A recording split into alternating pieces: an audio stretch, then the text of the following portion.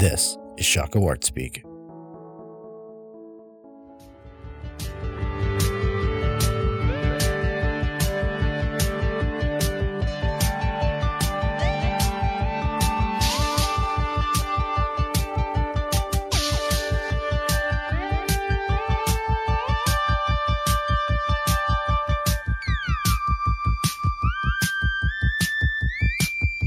Design stuff.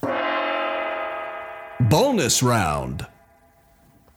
Hey, so we're back with Shaka Wart Speak, and we are coming to you with a bonus design stuff episode. We had a lot of good conversation the last time, but we only got through 2 of the 3 clips that we had lined up for you. So wanted to pop back in, get that third one. Got to get the full clip. Gangstar had the song full clip. Yeah.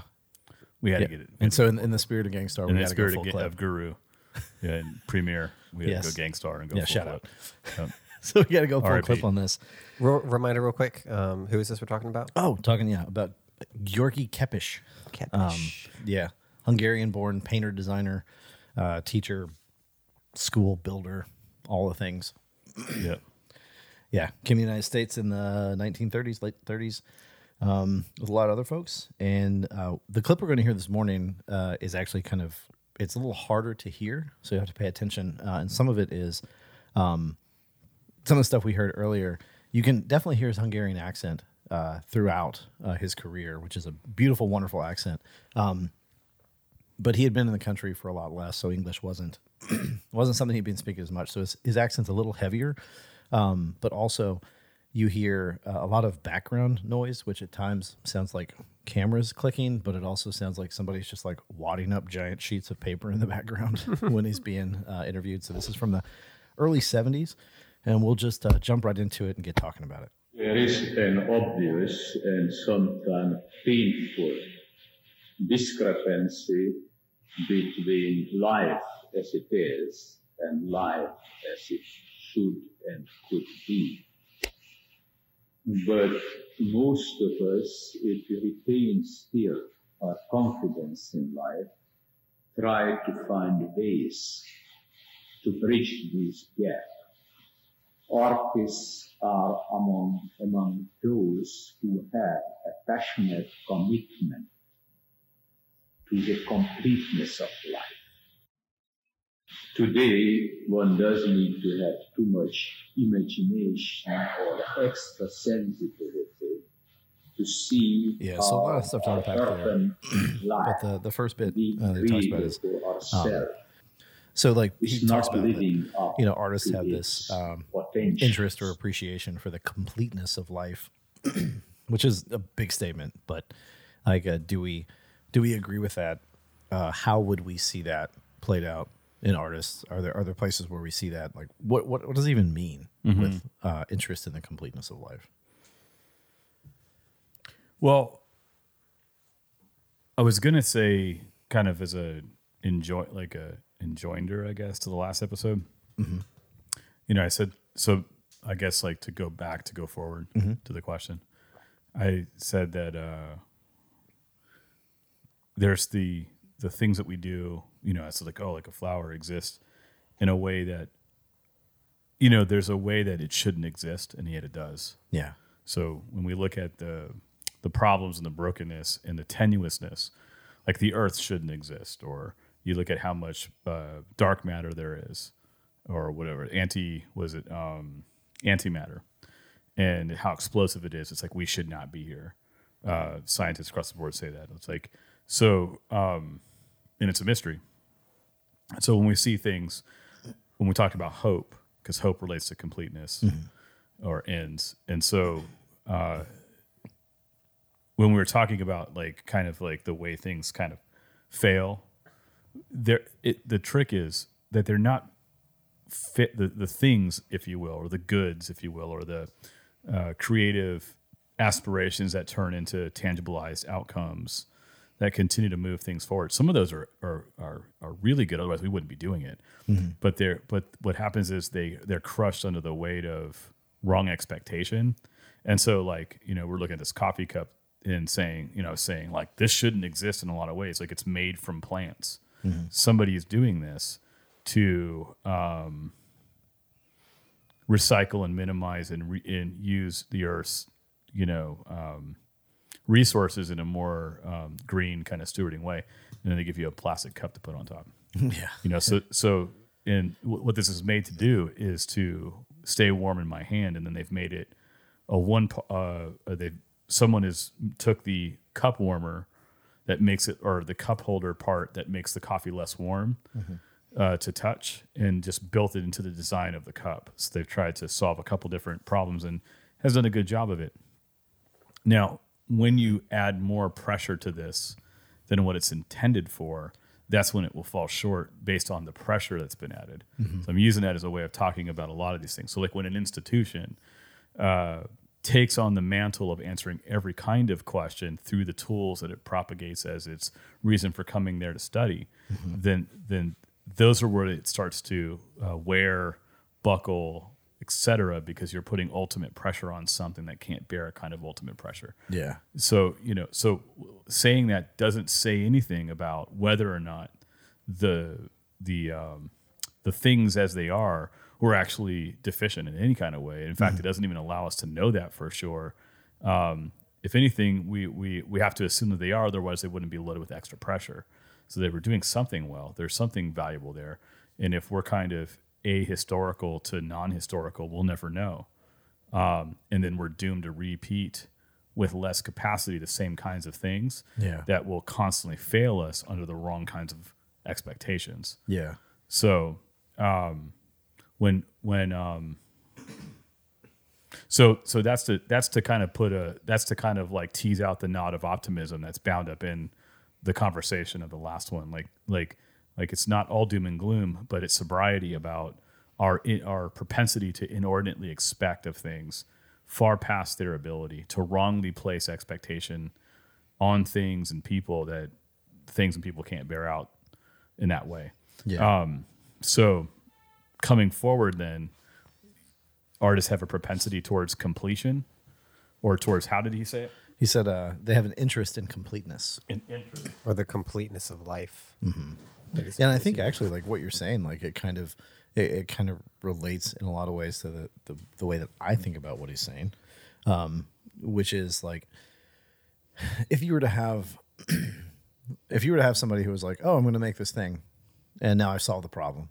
Okay, well, that may not be like an artistic mindset, right? Because they're doing exactly what you're talking about. They're not thinking about how it interrelates, how you might be perpetuating a problem, how you put new form on the same problematic solution, right? So they're not necessarily thinking about that. So when I hear him talk about have an interest in completeness, I get more towards knowing that he is a more like idealistically minded individual. Yeah. More toward that idea of like, well, no, like the artist would actually be asking the kind of questions that you're talking about here, the things that those blind spots.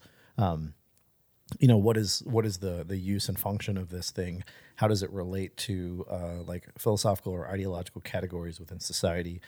How does it accomplish a goal while still carrying those ideas forward? What does it communicate, and in which manner does it do so? Like an artist would have a more complete vocabulary of assessing the object or the thing or the experience, whereas there would be some other category for folks who just are just making a thing to make it, who are just like producing a thing. That's where my mind goes with it, really fitting in with everything you're talking about, that it's a more inclusive, complete system of thought going into how or why or when or in which capacity or which way do we make something, rather than just let me just quickly solve a problem and say I've done something. Also I'll go for it. Oh, I was just going to say, that makes a lot of sense, Gareth, because of how he follows up that statement with then a critique of what has been done in like the urban city environment, and the recognition that what has been done is not living up to hopes or expectations. So he's putting these two statements together, and you have to come to the conclusion that he's aware, if artists are interested in the completeness of life and we are making things that are not living up to our expectations, that first statement is sort of an acknowledgement of how things should be, and the second statement is an acknowledgement of where things actually are. And maybe, you could extrapolate that and say he's saying that, the people who are making and it's producing these things that aren't living up to our expectations aren't real artists. Or maybe he's just being honest and saying, this is what artists are striving towards, sort of a full vision of what life is, where everything's taken into account. But when we actually get around to trying to do it, it produces things that don't live up to that. Well, because of so I took it as actually a bit of a critique of an Achilles heel for probably artist designers of the time, because that's very much that's the modern dilemma is what do you have to throw out to idealize and aim towards completion, because completion allows for you to point to it, others to see it. Completeness appeals to certain kinds of mindsets. So like what's interesting is you had artists that would work in like the Fluxus movement, and like there's artists that would work in the gaps and talk about the kind of the open-endedness of things. There's no summarizing closure and therefore no idyllic completion to things. It's all process-based. That's where you get your feminist response and materiality and like anti-formalism and very... Would you lump like happenings and... Yeah, that's the Fluxus stuff. So happenings. Yeah, so what happens there is, and I'm not critiquing, I'm not saying it's bad, I'm saying, but that's where the conversation shifted to like, well, hey, we've tried to land the plane in completeness, and it's fallen short, which is partly what he's saying. So he's saying it's coming up for want. So then what happens is then you have a kind of a lack of commitment as a practice. So which driving it all the way forward, that's the inverted pinnacle of our current moment, is to say I don't know. Who's to say I don't know? And every time you do that, that's a power grab. And then there's the way you explain your position, and it's a lot of jargon across the board for all of us. Like we get jargony, myself included. But so there's a critique, but there's something right about wanting a kind of there's something I think bound up in the heart of humans, and especially in makers, to want completeness, or to want to bring, depending on what we mean by that, to bring about a kind of a fullness, or to bite off more than you can chew. Seems to be important to being a human. It's like you kind of have to know your place, and sometimes biting off more than you can chew generates more opportunity. Or maybe you could think about like, how much a cup can hold when it's filled up so much that it spills over. Yeah. There's like a knowledge that comes from that. You're like, okay, this is it. This is the capacity. Satisfaction too, is really testing our limits and testing our, I'm putting stuff in a cup right now. Testing our limits is important. If it's only a conceptual exercise, which conceptualism, I got thoughts, but conceptualism becomes a mental exercise that never treads in reality. It does set up a lane of conceptualized living that never treads in reality, because it becomes a plausible experience where the mind is pressured in a way that dislocates from the whole of the body. So that you're living the life of the mind becomes the center of all of human experience, all haptic experience, all sensory, and it's an astonishing thing, but it cannot bear that weight. But there's people that, instead of acknowledging that, continue down reconstructing reality around the life of the mind in a conceptualized space where you never deal with consequences. You never have to touch a hot iron because there's no iron to touch. But you can imagine hot. Can you really? And that's your point back to like people needing to see the water, the cup overflow and make a stain on the ground. And that's a consequence that now I got to deal with. Like there's those that need it that way. But if you think about, it's really fascinating though, but if you take that forward and you put kids in front of computer games, they never deal with a stain on the floor because it's in a virtual space that there's no consequence other than a reset button. So what does it look like when you've got multiple generations on a steady diet of that? It becomes all conceptual. Yeah. So completeness, depending on what he means by that, I think it's important to have a thoroughness to our. Somebody needs to have a thoroughness. Not everybody, but some of us do. Yeah. Well, I think there's a quote from Language of Vision that I think maybe can help us get a little bit closer to what he means, because it is it's a vague concept. And like I said at the beginning, he drops this gigantic phrase as if it's just a nothing. Right? Completeness of life. And here it is. Let's talk about how busted the cities are. So from Language of Vision, he says, before one begins to use the visual language for the communication of a concrete message, he should learn the greatest possible variety of spatial sensations inherent in the relationships of the forces acting on the picture surface. The storing up of such varied experience is the most important part of the training for visual expression. What is called technical education, the mastery of a particular skill or a particular habit of visual representation, should be put off as long as one learns the objective basis of the language of vision. Mm. So it seems like it's going toward an idea of thoroughness, but it definitely does. There's still those things of, I mean, the one thing that I can never get myself away from within modernist thought is that the designer, the artist, the architect, the maker is always like the enlightened guru, right? They're the knight on the horse. They're Superman. They're all those things. Uberman. Yeah, always. Mm-hmm. So you see that coming through where it is like an audacity of rightness. Mm-hmm. But that rightness is coming about through some like systematic way. It's not necessarily coming about as like a necessarily external objective. Mm-hmm. So it is a systematic objective of points, right? So even the whole book, Language of Vision, he's arguing about creating a new language of vision in which we can do these things. Mm-hmm. So it's still a subjective objectivity or objective subjectivity, mm-hmm. however you want to put it.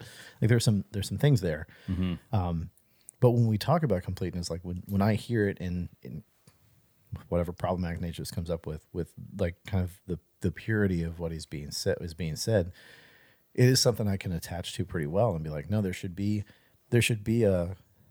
almost a relational way in which this thing makes sense and fits into what is happening. There are very few things in life that I think work well by not fitting in to something bigger, mm-hmm. right? So, like think of middle school, right? How all of us felt like we didn't fit into like the bigger group or whatever.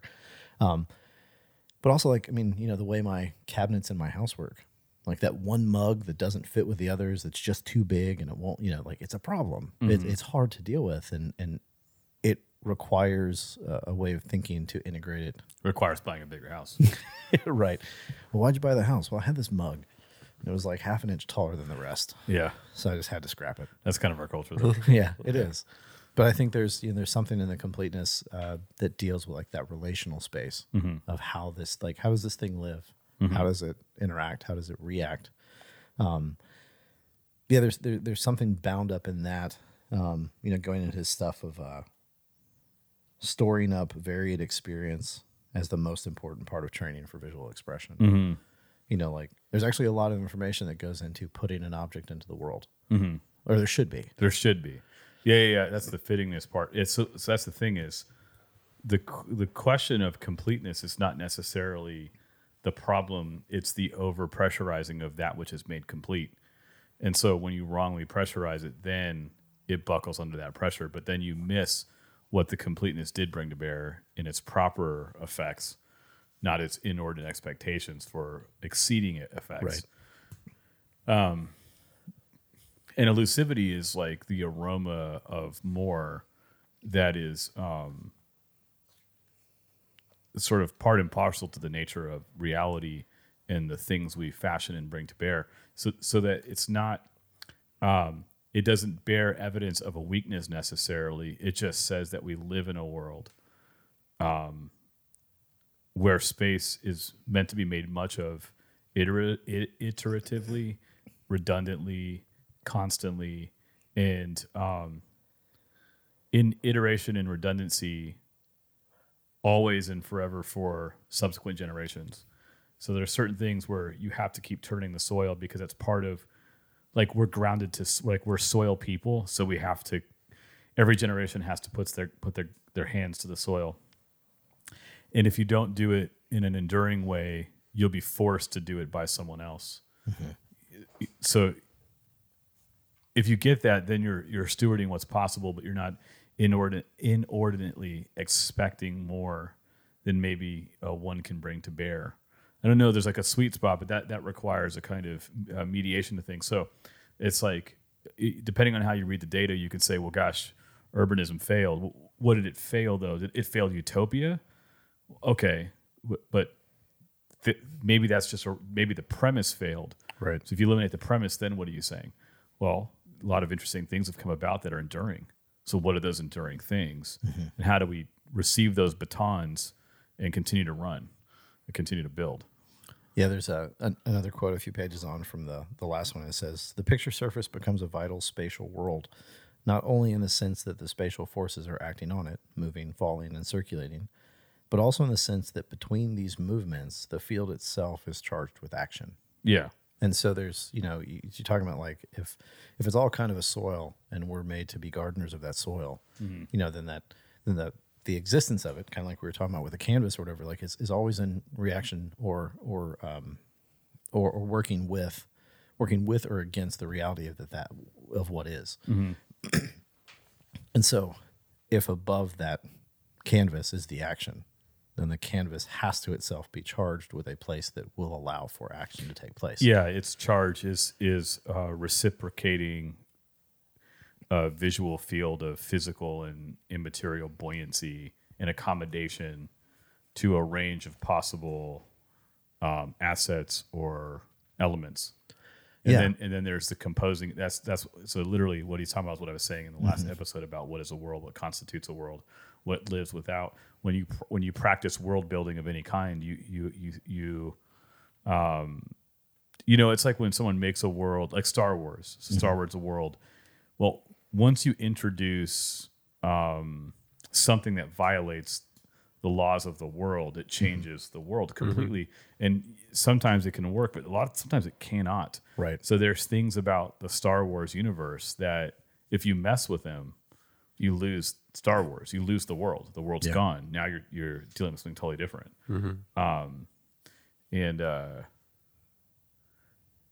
Like when to be super nerdy and dumb, but when they shifted that, when the Force was a mysterious binding reality that's sort of like gravity, but with is wieldable.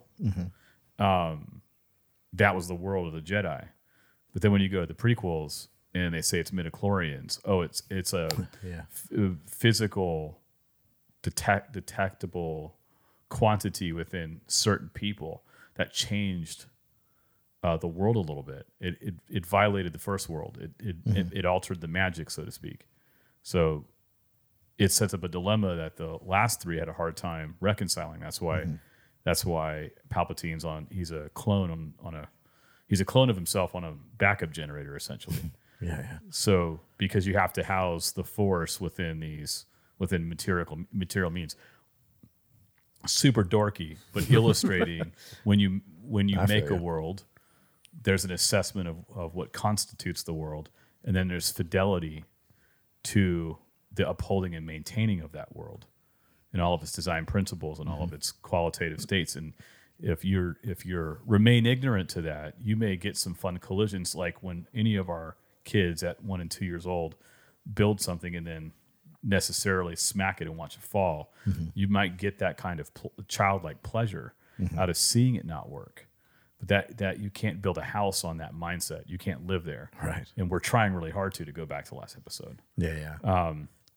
But in the other, it's highly rewarding to come to the limits of your capacity in thinking about what constitutes a world, and then in remaining having a kind of faithful or fidelity to the constituting of a world, and seeing things come to completion repeatedly and learning about it, and then transferring that educationally over to other people, which would be the value of an institution in that sense, is to recognize your humanity and your limitations, and offsetting some of your expectation in world building off of yourself and onto others over subsequent generations. Yeah. Just one of the things, as you're talking, I'm thinking about the institution and world building, and that does make a lot of sense because, like, as much as each individual would desire to be faithful to the real world, like, I can't hold the fullness of the real world in my head. Like, I'm a small cup, you know.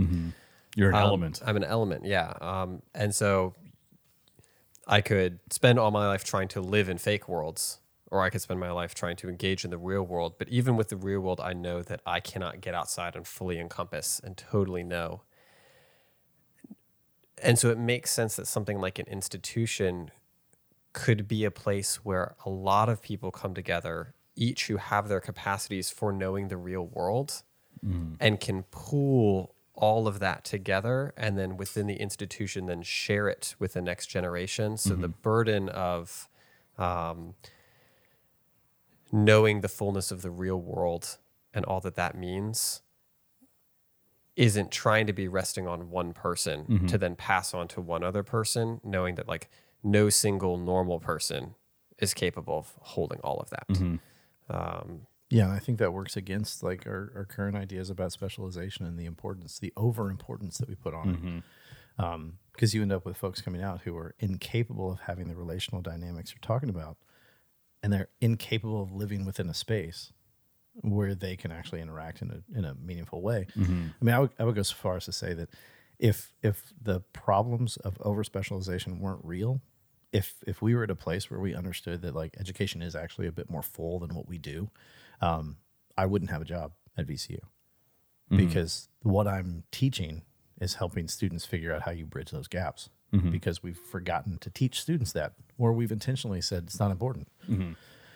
And so we get to a place where you have courses, faculty members, entire departments where the whole role of it is to say, hey, you may be X, but you're going to need to interact with Y and Z, and I need to help you figure out how to actually have those conversations because you're not learning any of those skills or things. So in that sense, like, there's, like, community building that's going on, but it's being done in what, if you were to look at some of the language of Kepish and when he's talking about completeness, like, you kind of look at it and say we're kind of teaching it in an almost remedial sense. You know, the things that we would like to think are just part and parcel of being human that just come out naturally. That's what I meant about iteration and redundancy. If you buy into the lie or myth of progress, it doesn't, things don't transfer like that. We don't. Right. So that's the problematic. Yeah, because if I'm in the gym and I'm like, I'm gonna get my arms big, I'm gonna progress these arms. All the other days I'm skipping for muscle groups. Yeah, those are regressing. Yeah, those are regressing. So and those things don't transfer over that way. Right. So what transfers over is the distortion. So if you continue to grab the distortion as the thing, well, then you become more distorted, and you still call it the other. And it's mostly reactionary as well. So you're just reacting mostly to problems, and so.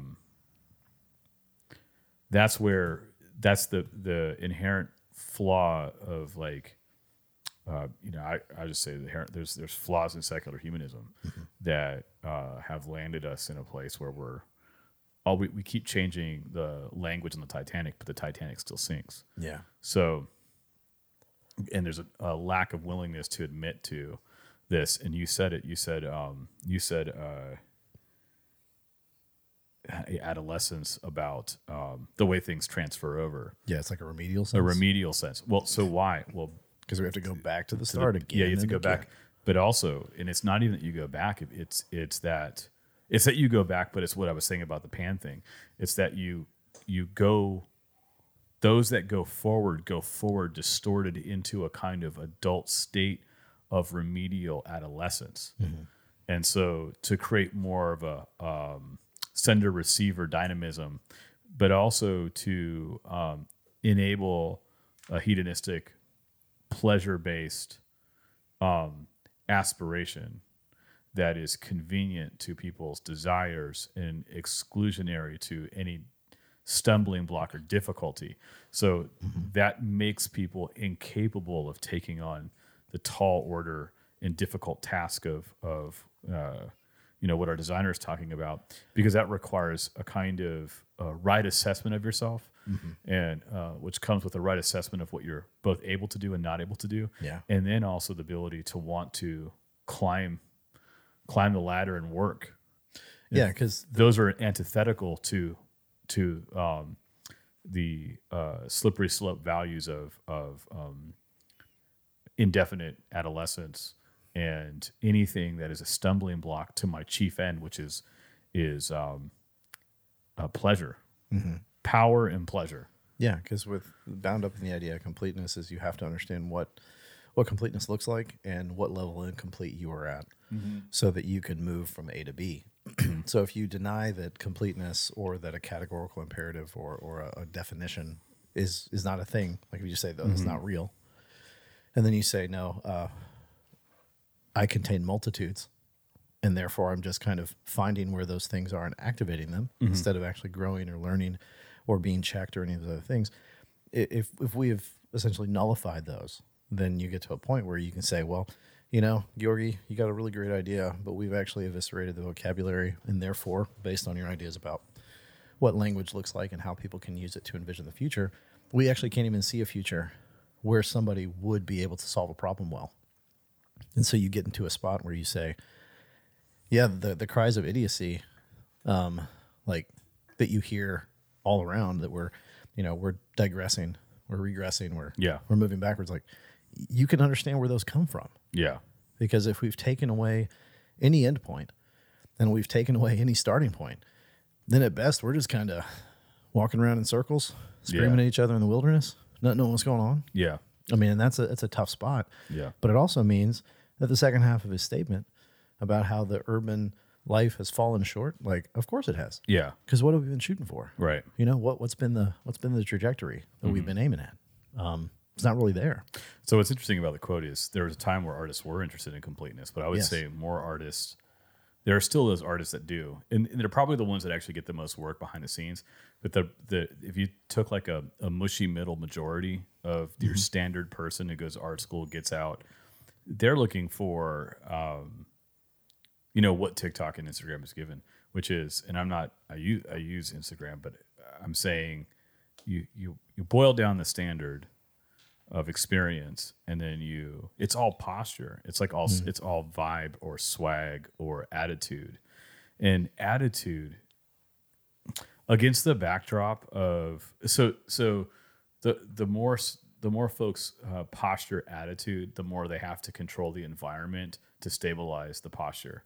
Yeah. So they have to control and say what's in and what's out, because I need to be able to vogue or vibe or express myself in a very strict set of frontal means through Instagram, where I look disinterested or I look tough, and I use like there's things that people do constantly, or I take a picture and throw some eyeliner on and act indifferent, or me and my buddies stand and pose the way that cholos did from my dad's era in front of Loretta cars, except for you're in front of like your suburban house. Yeah. It's really weird connotation. It's all connotative. Like, we don't exist in definitions. We exist in connotations, and then we treat connotations like definitions. So then we change the connotation for a better, more preferable connotation, and it's a slippery slope. You can't build society on connotations. Yeah. But you can build a virtual world. You can Yeah. build a virtual world on connotations. It's just going to be really babbleistic, confusing, scattered, and it will require you to become fitting to the scrambledness of it. So you'll have to be scrambled to find accordance or fittingness. It's almost like, if you had a friend who went to the museum and they're like, yeah, I go to read the cards next to the pieces. That's what I do. It's like, why would you do that? Like, the reason the thing exists is for the pieces that are there. Like, you can experience the entirety of a museum as intended by viewing just the works of art without knowing who did it or what the thing was or who bought it and gave it to the museum. But you can't experience the museum if you just go in and read those cards. Yeah. But we've kind of made ourselves happy to live life in that respect. Going to the museum and just reading the cards. Yeah. Oh, hey, I got the connotation. Yeah. I get what it's pointing to. Also, that card can be taken down next week, and you can change the narrative around it. Yeah. You can, the name's still the same, but complete different thing now. Yeah.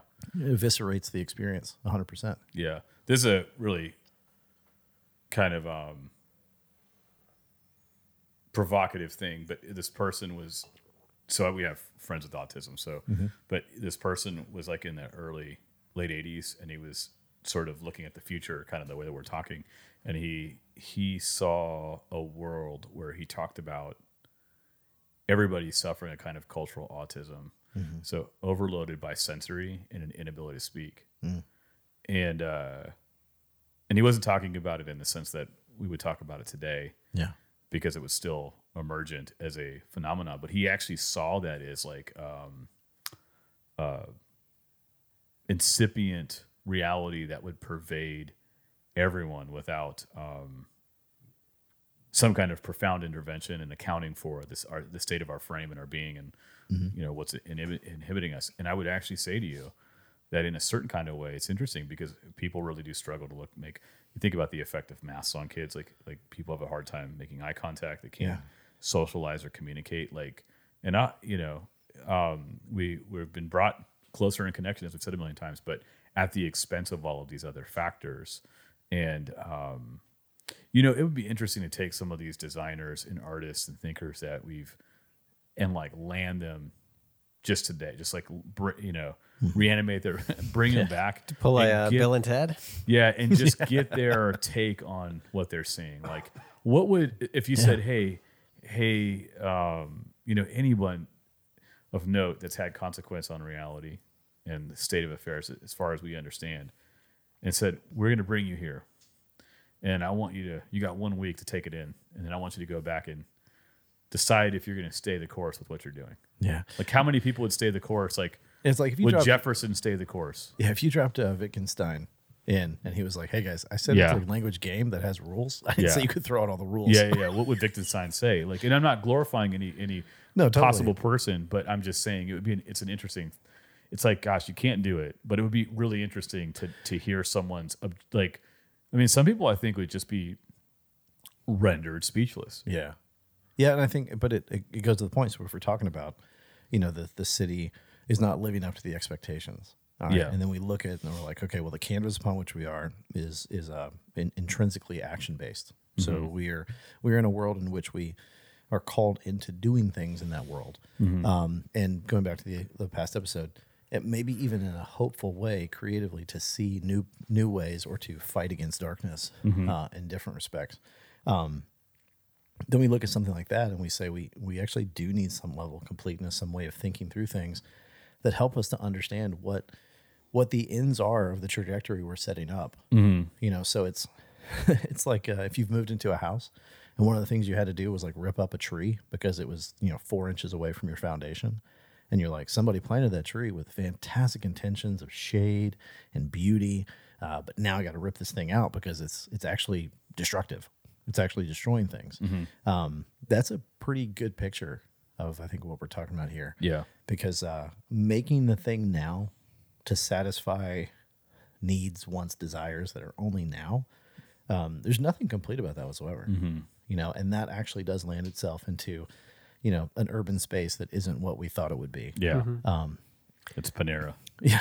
Especially in the sense that by bringing it into the context of a critique about the urban space, it assumes the corporate life that we share together. That's a good point. So, it would be different if he just said, our self-actualized experience of our lives isn't living up to our expectations. But he said, no, it's the city.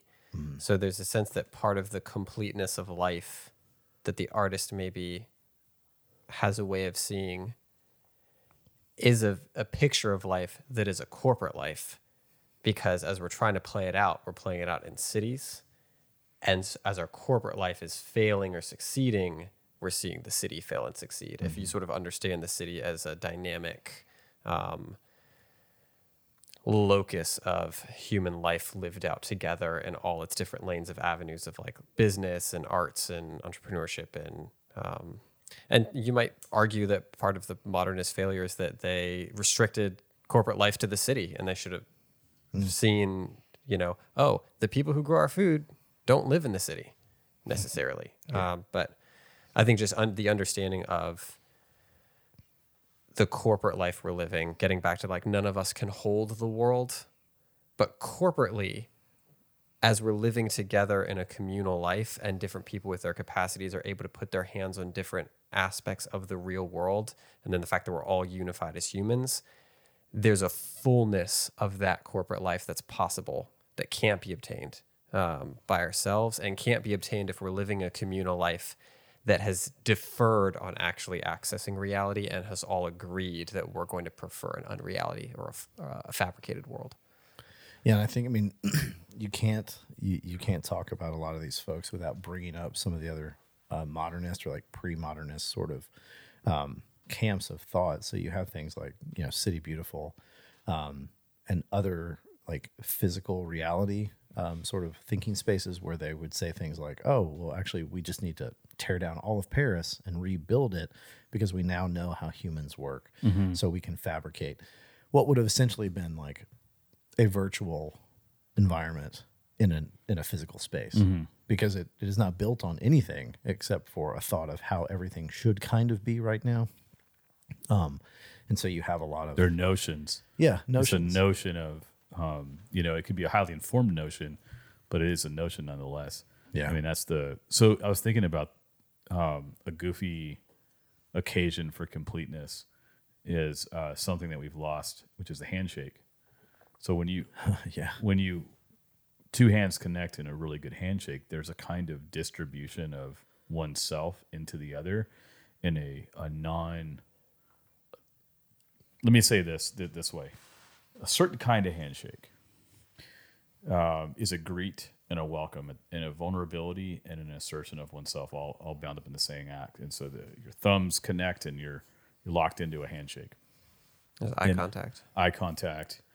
And it presupposes a kind of prior understanding that would allow two people to understand what to do in that moment. Yeah. So talking about a micro expression, I'm not talking about, but in it, a good handshake has a satisfaction, like a kind of, according to the gesture, a satisfaction, of fittingness, a completeness, and it preempts both the opening and closing of an encounter with another person. So there's more to be had, but its completeness renders effects on what comes next in the before or closure of the conversation, and that's like one small example of fittingness and things coming together that are according to our body and our experience, that are under our control, and we gesture towards what we've agreed is customary. But so I say that to say, and it's less likely that people have experienced sort of the small yet resonant delight of a good handshake. Yeah. Good. If one has, then you know the confounding oddness of anything short of that. You know, so when someone comes to you and avoids a handshake, but nonetheless gestures and their hand is noodly, or they hold their hand like a wet rag, there's connotations there that are intimately unwelcoming. Like you're intimately saying, you and I are different. Yeah. So what I'm trying to do is just take one small composition within ourselves that both gives us a sense of completion, but also gives us a sense of disunity. And I listen, or abuse. Like when you shake someone's hand, they have to have the power shake. Yeah, they have to assert hierarchical control. So much is communicated through that one gesture in every possible way.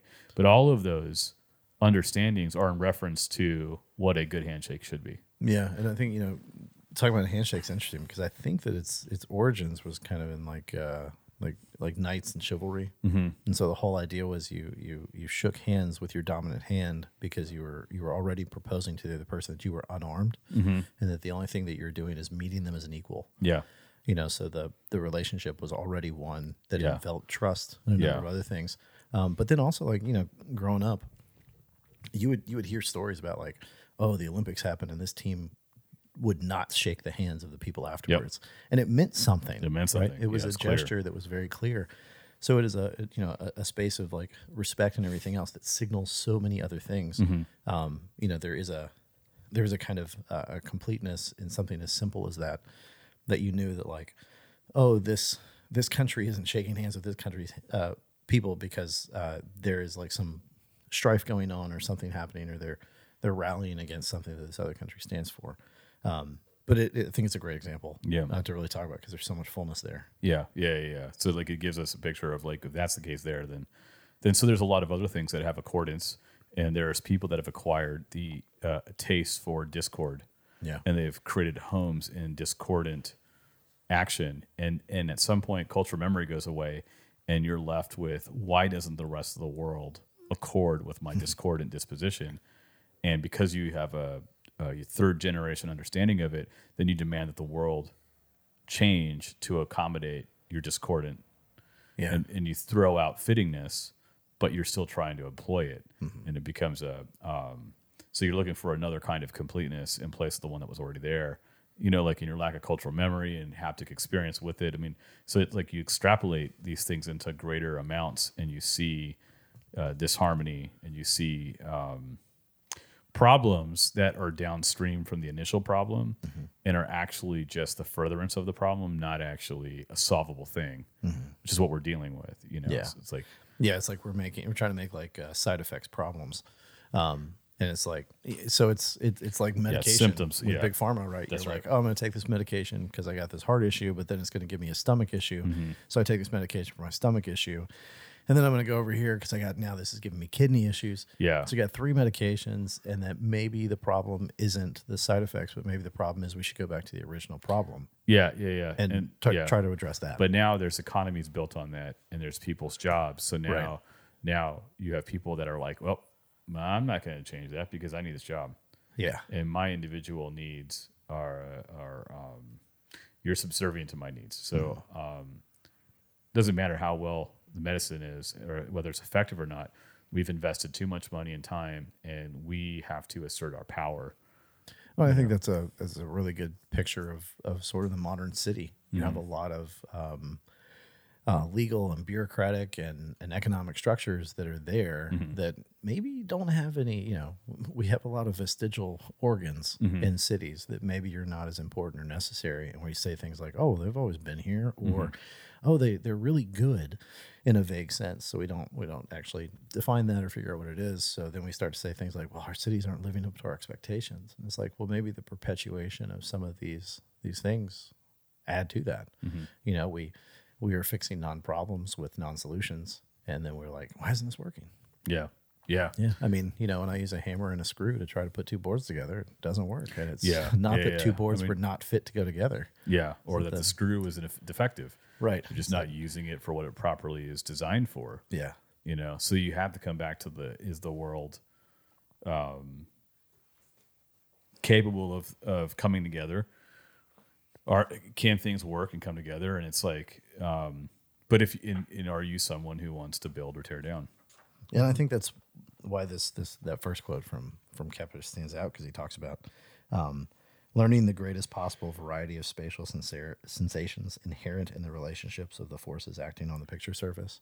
Now he's talking about visual art.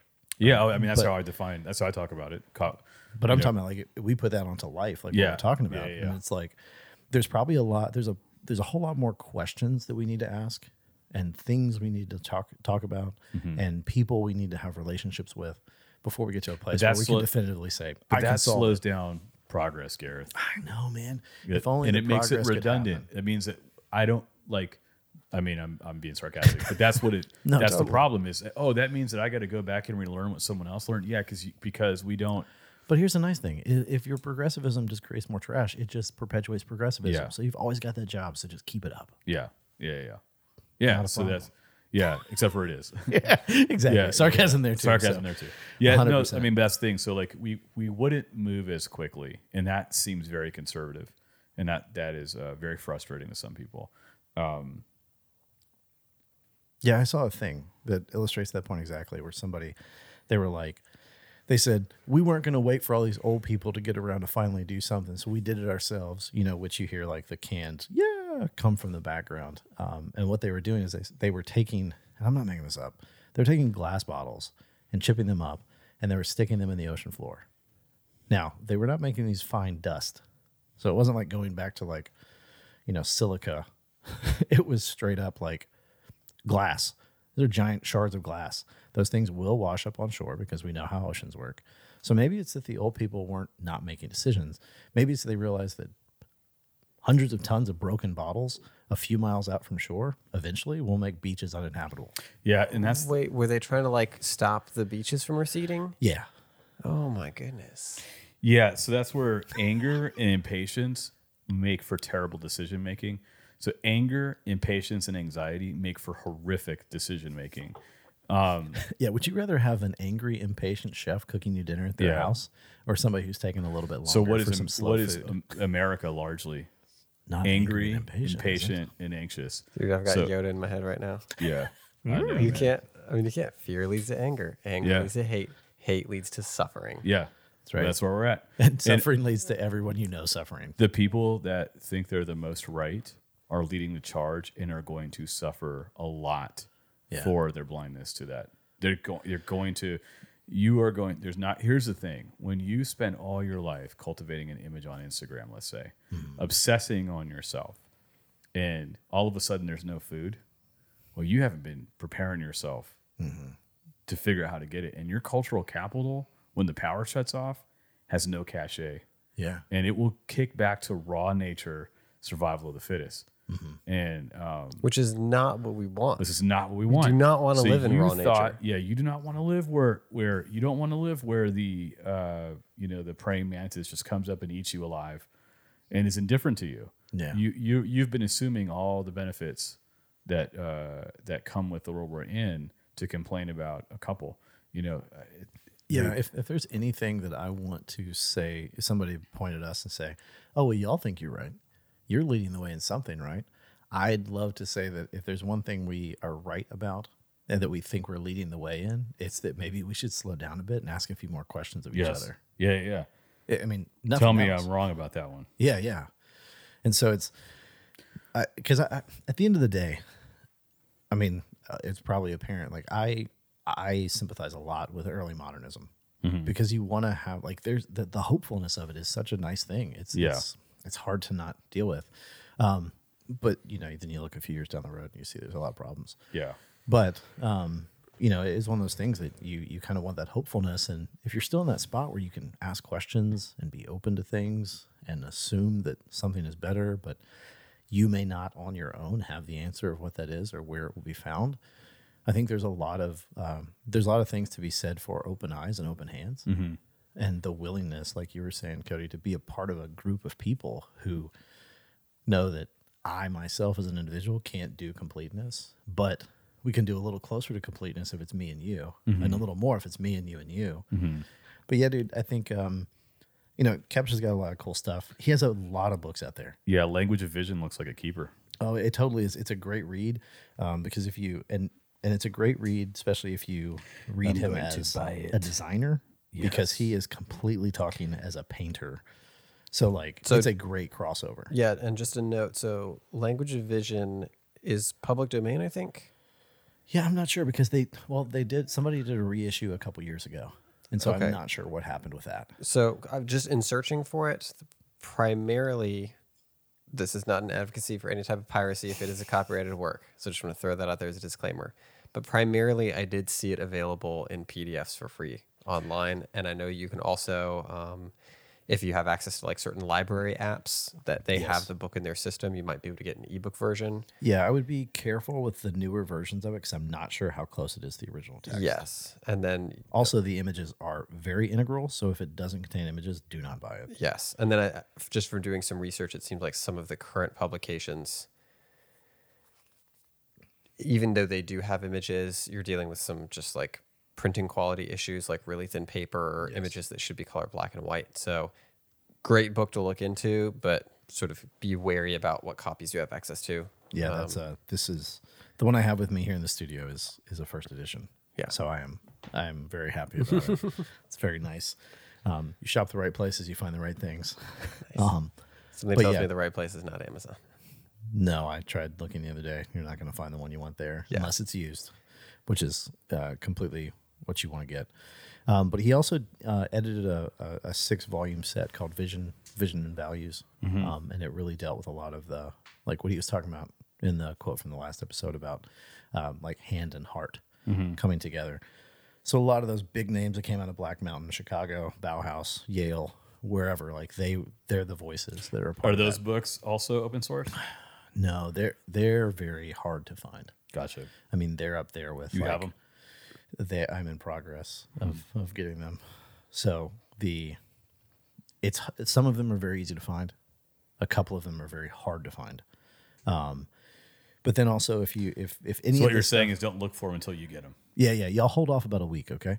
But then there's also like, I don't remember if it's 13, somewhere between 13 and 20 volumes that were put out by the Bauhaus that contain a lot of the same writers and a lot of the same ideas that are really good. And I cannot pronounce the German word for what they are, but yeah, that's a fantastic set as well. Again, wait till I get my copies before y'all rush and buy them. But Sweet. yeah, they're great works.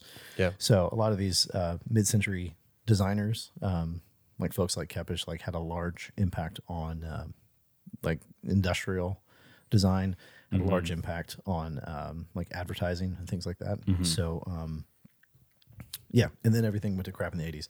But that's a different podcast topic for another day. So I guess this is a good spot to wrap it up. We appreciate y'all sticking around for another little bonus section on design stuff. But we do love you. You're a fantastic audience, and we will catch you next time. Peace. You've been listening to Shako Art Speak, a production of Shako Art Space. We are an independent, non-profit art gallery in Richmond, Virginia. We can be found online at shakoartspace.com and in real life in historic Shako Bottom.